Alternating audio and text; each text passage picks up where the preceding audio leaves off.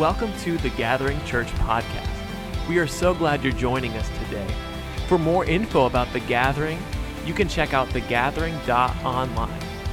Thanks for checking out the podcast. Here's today's message. Today, we are continuing our sermon series called Patterns. I hope you enjoyed last week as we started this series on patterns. There are patterns in the Bible from story to story, from the Old Testament to the New Testament, from Adam to Jesus. The authors of the Bible, as they wrote parts of the Bible and books of the Bible, they were intentionally pointing out promise-shaped patterns. God shows patterns through his promises to us. We started last week looking at the pattern of sin. We saw the story of Abraham, and he continued twice to lie and say that his wife was actually said that she's my sister to protect himself. And not only did he get in that pattern, but he modeled that so that his son Isaac would follow in that same pattern. Sometimes, if we're being honest, we can get into these patterns of selfishness, patterns of making excuses, patterns that get passed down from generation to generation. But I'm very thankful that while there might be a pattern of sin, there's also the pattern of God's faithfulness, that even when we are faithless, he remains faithful because he cannot deny himself. Amen. And so each time when Abraham would mess up, God still restored Sarah to Abraham, restored Rebekah to Isaac, and they continued. And in this series of patterns, we're looking at this concept of typology. Allow me to get heady for just a minute, and then I think I'm going to do hopefully a good job clearing up what it means. Typology is defining in our context the study and the interpretation of types and symbols, particularly in the Bible. And when we're looking at the study of patterns and typology, we have to see there's two key features of typology. The number one is that there is historical correspondence between events, persons, and institutions. We saw some historical correspondence between the people last week, right? Abraham to Isaac. The second part of typology is escalation. Historical correspondence and escalation together is seeing the patterns that we'll look at in Scripture. And escalation, that means that it's something better and greater will come than whatever is foreshadowing it. Today's message is simply called Escalate. And I know a lot of times when we think of escalate or escalation, we think of it in a bad connotation, right? We think things went from bad to worse. Things got worse, right? I was actually trying to go online and search escalation in the Bible. And it kept showing me concepts dealing with de-escalation. They're like, did you mean when Jesus would de-escalate a situation? Did you mean when Joseph would de-escalate conflict with his brothers? No. I'm talking about escalation in a good way. It can mean taking something from good to greater. It can mean an intensifying, it can mean growth. And so today, we're going to look at the patterns of people passing on from one generation to another, from one godly person to another, because we're meant to build on each other, right? We're meant to build each other up, and what happened before me, I want to build up above that, right? I want to go beyond that. And so we're going to look at the story of the transition. We'll start here, the transition of from the prophet Elijah to Elisha. I'm going to try to say that correctly each time. Elijah to Elisha. If you remember, Elijah was the prophet who went against the prophets of Baal, King Ahab, Queen Jezebel. He called down fire from heaven to devour the sacrifice. And then he also promised that rain would come on the land of Israel where there had not been rain for a long, long time. Elijah had been faithful to God, performed numerous miracles, and now it was time for God to take Elijah to heaven. And we're going to start by reading 2 Kings chapter 2. If you got your Bible, you can turn to 2 Kings chapter 2. We'll have it on the screen for you. This is a perfect time to remind you can pull out your sermon notes. If you love that outline we have for you, it's on the Church Center app. It's also through the YouVersion Bible app. You can find that link. 2 Kings chapter 2. At this point, Elisha knows that Elijah is about to leave him. And he's been following him diligently, faithfully. And let's pick up the story here in verse 9. Let's read these 6 verses together. 2 Kings chapter 2, verse 9. It says, when they had crossed, Elijah said to Elisha, ask what I shall do for you before I am taken from you. And Elisha said, please let there be a double portion of your spirit on me. And he said, you have asked a hard thing. Yet if you see me as I am being taken from you, it shall be so for you. But if you do not see me, it shall not be so. And as they still went on and talked, behold, chariots of fire and horses of fire separated the two of them. And Elijah went up by a whirlwind into heaven.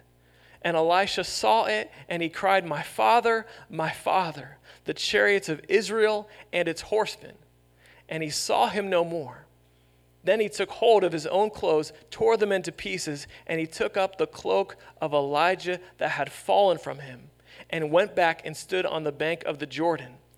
Then he took the cloak of Elijah that had fallen from him, struck the water, saying, where is the Lord, the God of Elijah? And when he had struck the water was parted to the one side and to the other, and Elisha went over. All right, so before Elijah is taken up into heaven, he asks Elisha, what can I do for you? What do you want from me? And Elisha asks for a double portion of his spirit. And then once Elisha has watched Elijah being taken to heaven, Elisha picks up that mantle.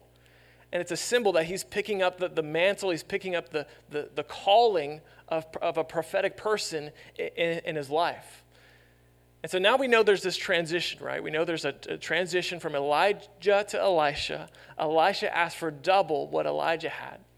Now, with that in mind, I want to go back in the story. I want to go back to where we first see Elijah in 1 Kings chapter 17.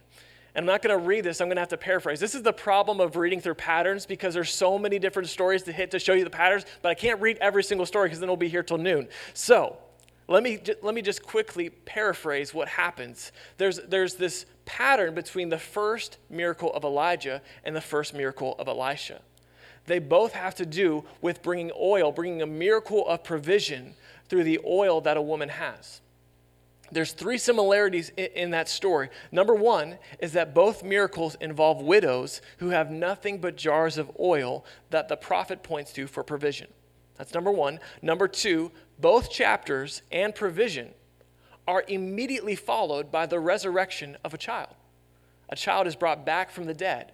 And number three, both stories end with the prophet returning the child to the mother alive. So those are some of the patterns, the similarities.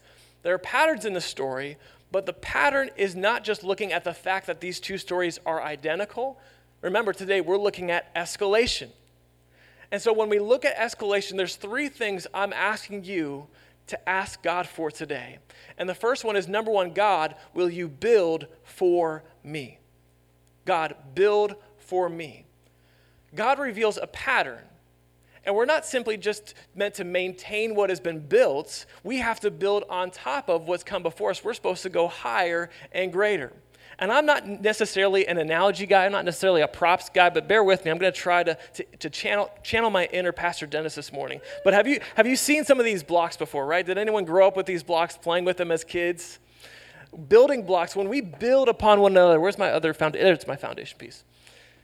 This is a foundational piece, right? It's a bigger piece where you can build on top of, right? I'm not an expert with this stuff, but it makes sense to me. That you can build here. But when the next person builds on top of that, they're supposed to build and grow what's already come before them, right? They're not supposed to go right here. They're supposed to build on top of. There should be saying, God, would you build something for me that I have a foundation to build on top of? I'm going to get a few more of these blocks out because I might need them before the end of this service and then put them back before second service sees them. But we're supposed to build for one another. But the first thing we have to start with is saying, God, would you build for me? Would you build a foundation for me? What Elisha was asking of Elijah is saying, you've built for me, and now I'm ready to build beyond that. Only because of what you started. If Elisha didn't see that model, if he didn't have that example before him to see the pattern of how he could pray for people, what he was meant to do in his life, where would his foundation be? and there's escalation building on top of. You see, Elisha didn't simply heal a boy just like Elijah did. There was an escalation in that story.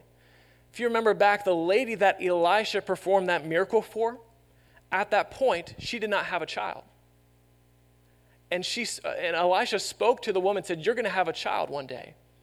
The struggles that you're having with infertility, you're going to be healed, and you're going to have a boy one day. That truth that came to pass. Then the boy died unexpectedly. Elisha came and raised him back from the dead and brought him back to his mom. Elijah simply healed a boy who had already been living. There had been no issue there. There was an escalation in the power of God in that story. There's escalation when we're supposed to increase the work of God in our life. We're meant to build on what has already been started for us. And when Elijah asked Elisha, what can I do for you? Elisha asked for a double portion of his spirit.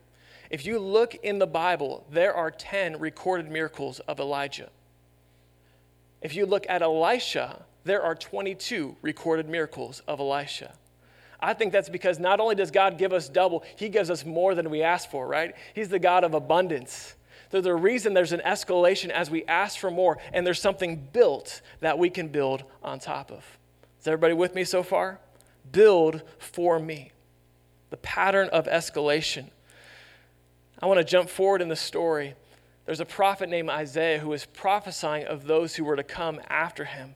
Let me show you this verse in Isaiah chapter 40, verse 3. He says this, a voice cries in the wilderness, prepare the way of the Lord. Make straight in the desert a highway for our God. There is the prophecy of one that would come to prepare the way of the Lord. And it continues to be prophesied throughout the Old Testament. I believe Malachi, his scripture also references this prophecy. Let's see if it comes to pass here in Matthew chapter 3. Verse 1, it says this, in those days, John the Baptist came preaching in the wilderness of Judea, repent, for the kingdom of heaven is at hand. For this is he who was spoken by the prophet Isaiah when he said, the voice of one crying in the wilderness, prepare the way of the Lord. Make his paths straight. Now John wore a garment of camel's hair and a leather belt around his waist. I'm going to stop there. It goes more to the story, but Matthew is clearly stating that John the Baptist is the one fulfilling the prophecy from Isaiah. I know you're wondering, how does this connect with Elijah and Elisha? Give me a second to get there. But we see that we have it underlined, right? Prepare the way of the Lord. Then after that, verse 4, it says he wore what? A garment of camel's hair, a leather belt around his waist. This is a little bit of a foreshadowing. It might be hard to recollect if you don't remember the story of Elijah and Elisha, but look back at 2 Kings chapter 1, verse 8. What does it say about Elijah? It says they answered him, he wore a garment of hair with a belt of leather about his waist, and he said, it is Elijah the Tishbite. This is a callback from Elijah to John the Baptist. This is a bit of foreshadowing. This is like an Easter egg in a show or movie, right? You ever see a show or movie, like, is that calling back? Are those the spurs of Boba Fett? Because if he's coming, I'm excited, right? It's that type of mentality. And then they solidify what we think we know in Matthew chapter 3, verse 11. This is what John the Baptist says, I baptize you with water for repentance, but he who is coming after me is mightier than I, whose sandals I am not worthy to carry. He will baptize you with the Holy Spirit and fire. I'm going to get back to that connection between Elijah and John the Baptist in a second, but I want to focus on the words of John right here. He said, he who is coming after me is mightier than I. See, John's aware of his responsibility that he's baptizing with water and for repentance, but he's willing and he's eager for someone to come after him. And I hope that we're saying, God, would you build for me? But I also hope that we're eager to say, God, will you build beyond me? Number 2 is, God, will you build beyond me? See, we might have a foundation that God has built for us, And hopefully we're growing, we're increasing, we're escalating. But I also want, at the end of me, I want someone to build on top of me. I want someone to go further than I've ever gone in my life. And this is where it gets tricky as Christians. Because it's really easy in the world to say, yeah, I want someone to build for me. I want someone to build something that I can start from. I want to build something great. But in Christian, as a follower of Jesus, we have to be excited that one day someone is going to build beyond us. That's where it gets challenging. Someone is going to go beyond what I've done.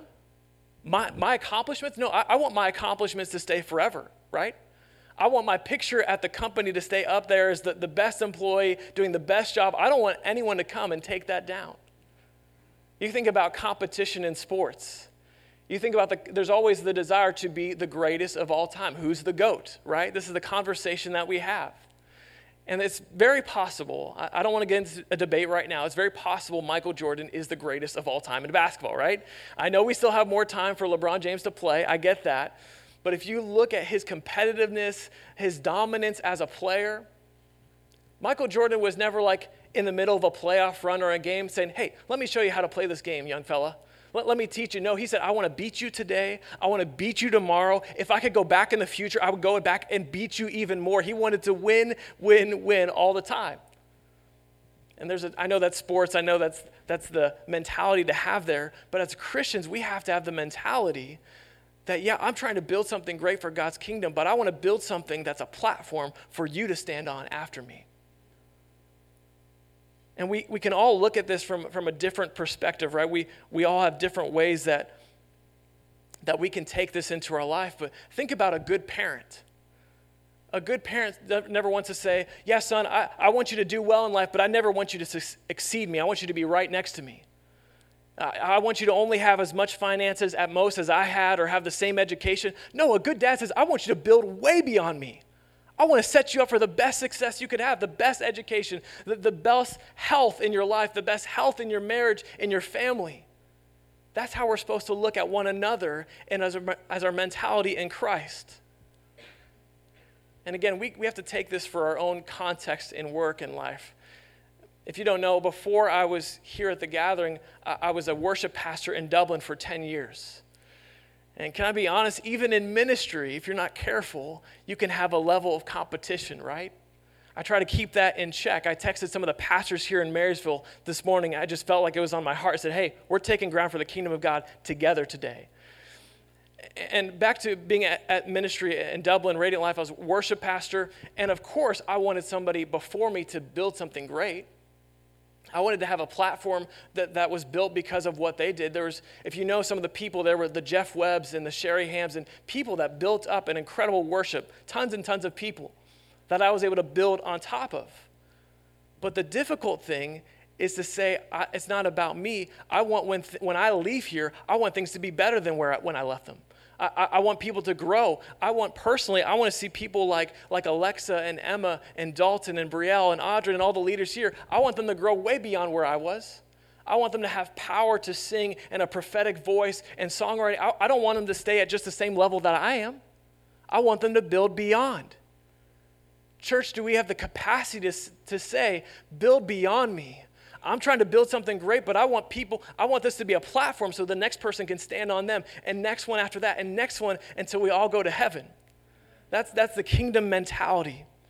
And it's easier said than done, but I love John the Baptist because he said, I'm going to fade away. I'm trying to do what I'm supposed to do, my assignment, what God has called me to do, but one day I'm going to fade away, but he is mightier than I. And I come with a baptism of repentance, but he's coming with a baptism of the Holy Spirit and fire. Do we have the mentality of God, build beyond me? Now we get back to that connection between Elijah and John the Baptist. Look at Matthew chapter 11, verse 11 through 14. It says, truly I say to you, among those born of woman, there has arisen no one greater than John the Baptist. This is Jesus talking, by the way. I'm sorry if I didn't make that clear. Yet the one who is least in the kingdom of heaven is greater than he. From the days of John the Baptist until now, the kingdom of heaven has suffered violence, and the violent take it by force. For all the prophets and the law prophesied until John. And if you are willing to accept it, here it is, he is Elijah who is to come.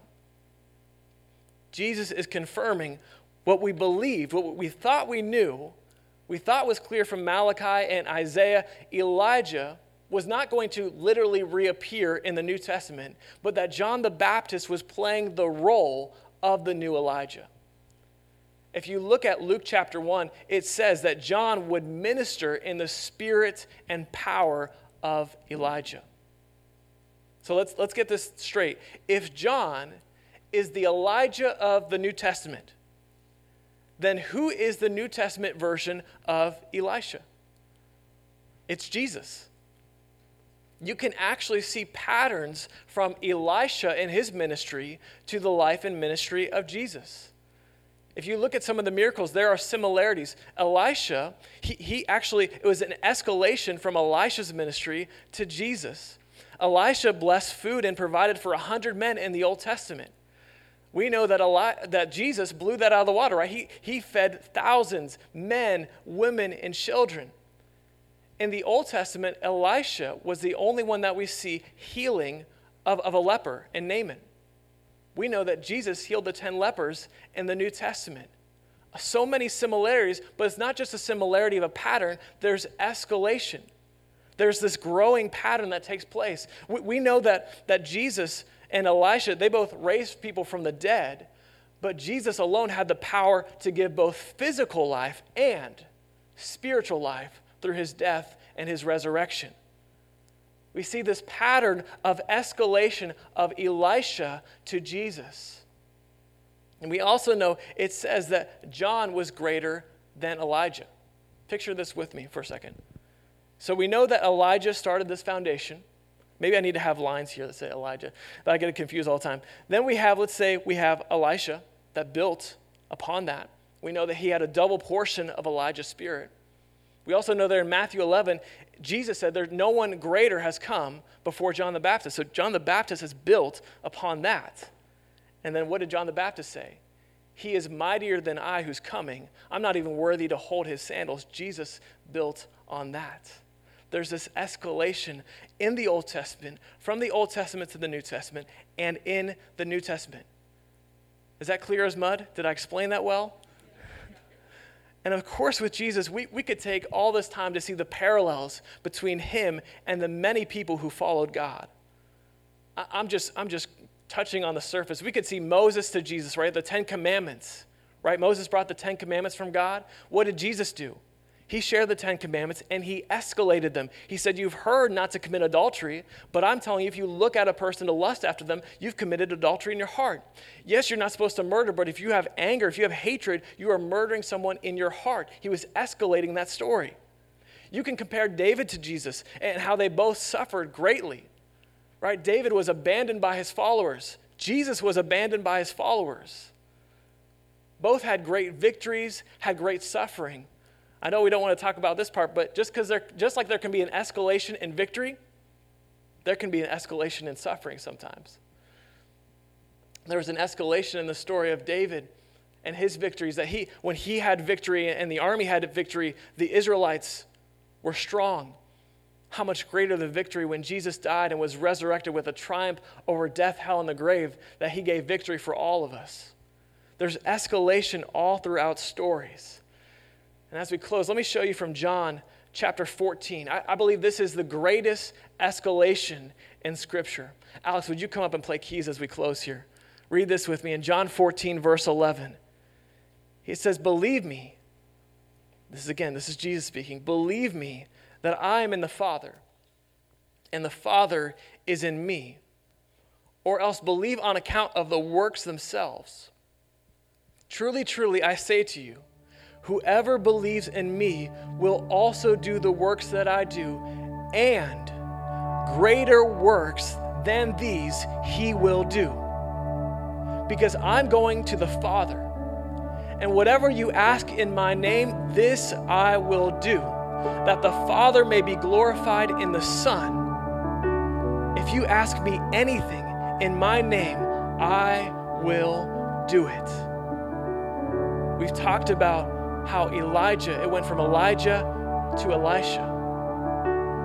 Elijah built something for Elisha. There are people in your life that they've built something for you. There's a foundation there. And we knew, John said there was someone that was coming after him that would build beyond him. But Jesus said, greater things than these will you do. And of course, yes, he was talking to his disciples there, but he's also talking to you and me. Greater things will we do, because if we ask in the name of Jesus, it will be done for us, not for our own glory, not for our own sake, but to glorify God the Father. The third point as we close, we've asked God to build something for us, and we've asked him to build something beyond us, but I want to end focusing here on the present. I'm asking you, would you say, God, build through me? Build through me. I wonder if there are some followers of Jesus in the room that have the faith to say, God, build through me. We've seen you work in the past. I've seen you build something in the past, and I want to build something that goes way beyond me. But right now, I'm focusing on God. Would you build through me? Would you build something powerful through me that changes the atmosphere, that changes my family, that changes my church, that changes my community? God, build through me. Build through me so that God's church increases. And so that giving goes around the world so the nations will know who he is. God, will you build through me? I want to see rapid growth of discipleship in our culture. Amen. I want to see a new wave of revival rise up, but it only happens when the people of God are willing to say, God, build through me. If you're not satisfied with where you are, would you say, God, build through me? If you're hungry for more, if you know God has more planned for you, will you say, God, build through me? In fact, if you believe it so strongly, I'm asking you, would you stand to your feet if you're saying, God, I want you to build something through me? If that's you right now, would you stand to your feet? And if you're not there yet, it's okay. That's totally fine. But if you're willing to say, God, I'm committing to you, I'm submitting to your plan, I want to build something from the foundation, I want to build something that goes beyond me. Today, I hope we're commissioning ourselves, having this desire to build his kingdom through us. It's not about us. I'm not trying to make it all about us. John the Baptist was very good at that humility, saying, I don't even deserve to carry the sandals of Jesus. But we know that Jesus, in his love for us, he desires to build through you. If you remember a few weeks ago, we looked at Matthew chapter 9. It says, the harvest is plentiful, but the workers are few. Pray to the Lord of the harvest to send the workers out into the field for this harvest. He desires to build through you. He doesn't say, get out of the way, you're making a mess, you're making mistakes. No, he desires to build through you. And so today, as we close, as you're standing, I hope that means you're saying, God, build through me. But I want to be clear, not everyone has had the same foundation. Some of us have been very blessed. We've had a heritage of godly believers and parents and people, but maybe you're here and you're like, Matt, I don't feel like anything was built for me. Just know whatever you've been built, much more is required for those who have been built a lot. And you are where you are today on purpose, not by accident. I'm here on purpose because I was built by a first-generation pastor who had to first hear the call of God, that first had to get a hold of his heart, and I'm building on top of what's already been built before me. Maybe you don't have that same story, but I bet you're here because there's been people that have been praying for you. I bet you have that foundation of prayer, that there have been family members or friends or neighbors or coworkers. Somebody cared enough about you to begin your foundation to build for you simply through prayer. And we know there's power in prayer, amen? And so I'm going to ask in a moment, we all want to build God to build through us, but I'm going to pray for you that feel like you don't have anything built for you to step on top of, and you don't know how to set something up so that someone can build beyond you. That's God's heart. Let me pray for you. Would you bow your heads and close your eyes? If you would say, Matt, I'm struggling with that concept that someone has built something before me, I feel like I've got nothing to stand on right now. If you would be willing and vulnerable, would you slip up your hand and say, Matt, show me, God, show me where someone has built something for me, because I'm not seeing. If that's you, would you raise your hand? Would you be honest and say, I just don't see it? Okay. And secondly, if you say, Matt, Just like that pattern of selfishness we talked about last week, it's so easy for me to focus on the here and now and what I'm building, what I'm doing, what I'm saying, what I'm spending my money on. Help me to focus on building something that goes beyond me. If that's you and you want help with that mentality to see that, would you slip up your hand? I want to pray with you in mind. Yep, I see hands all over the place. Hands all over the place. Let's pray together, church. God, I pray. And we say, first of all, thank you for building something for us. Thank you for the prayers. Thank you for the people that you sent in our life, that because of them, we've got something to stand on. And now I pray, would you build through us? Help us to be intentional in every aspect of our life to glorify you. We know that our work is our worship to you. We glorify you with our work. And so I pray, would you build through us something special that goes beyond our work, that goes beyond what we're doing right now. I pray that you would help us to see the next generation of workers, the next generation of sons and daughters of the kingdom of God. Help us to be ready to build them up so that they go way beyond where we've ever been. We thank you that power takes place. Revival takes place when we get out of the way of ourselves, of our selfishness, and we focus on building up your kingdom. God, we thank you that you are building something special. I pray a blessing over each person, that they would be intentional to build for you, that you would build through us, and you would build beyond us. We thank you for today. In Jesus' name we pray. Thank you for listening to today's message. The Gathering is a place where you can belong to a church that loves you, believe in the God who is bigger than you, and become who God created you to be. For updates, service times, or ways to get involved, check out thegathering.online. And if you enjoyed listening today, consider rating it or sharing it with a friend. We love you. The best is yet to come.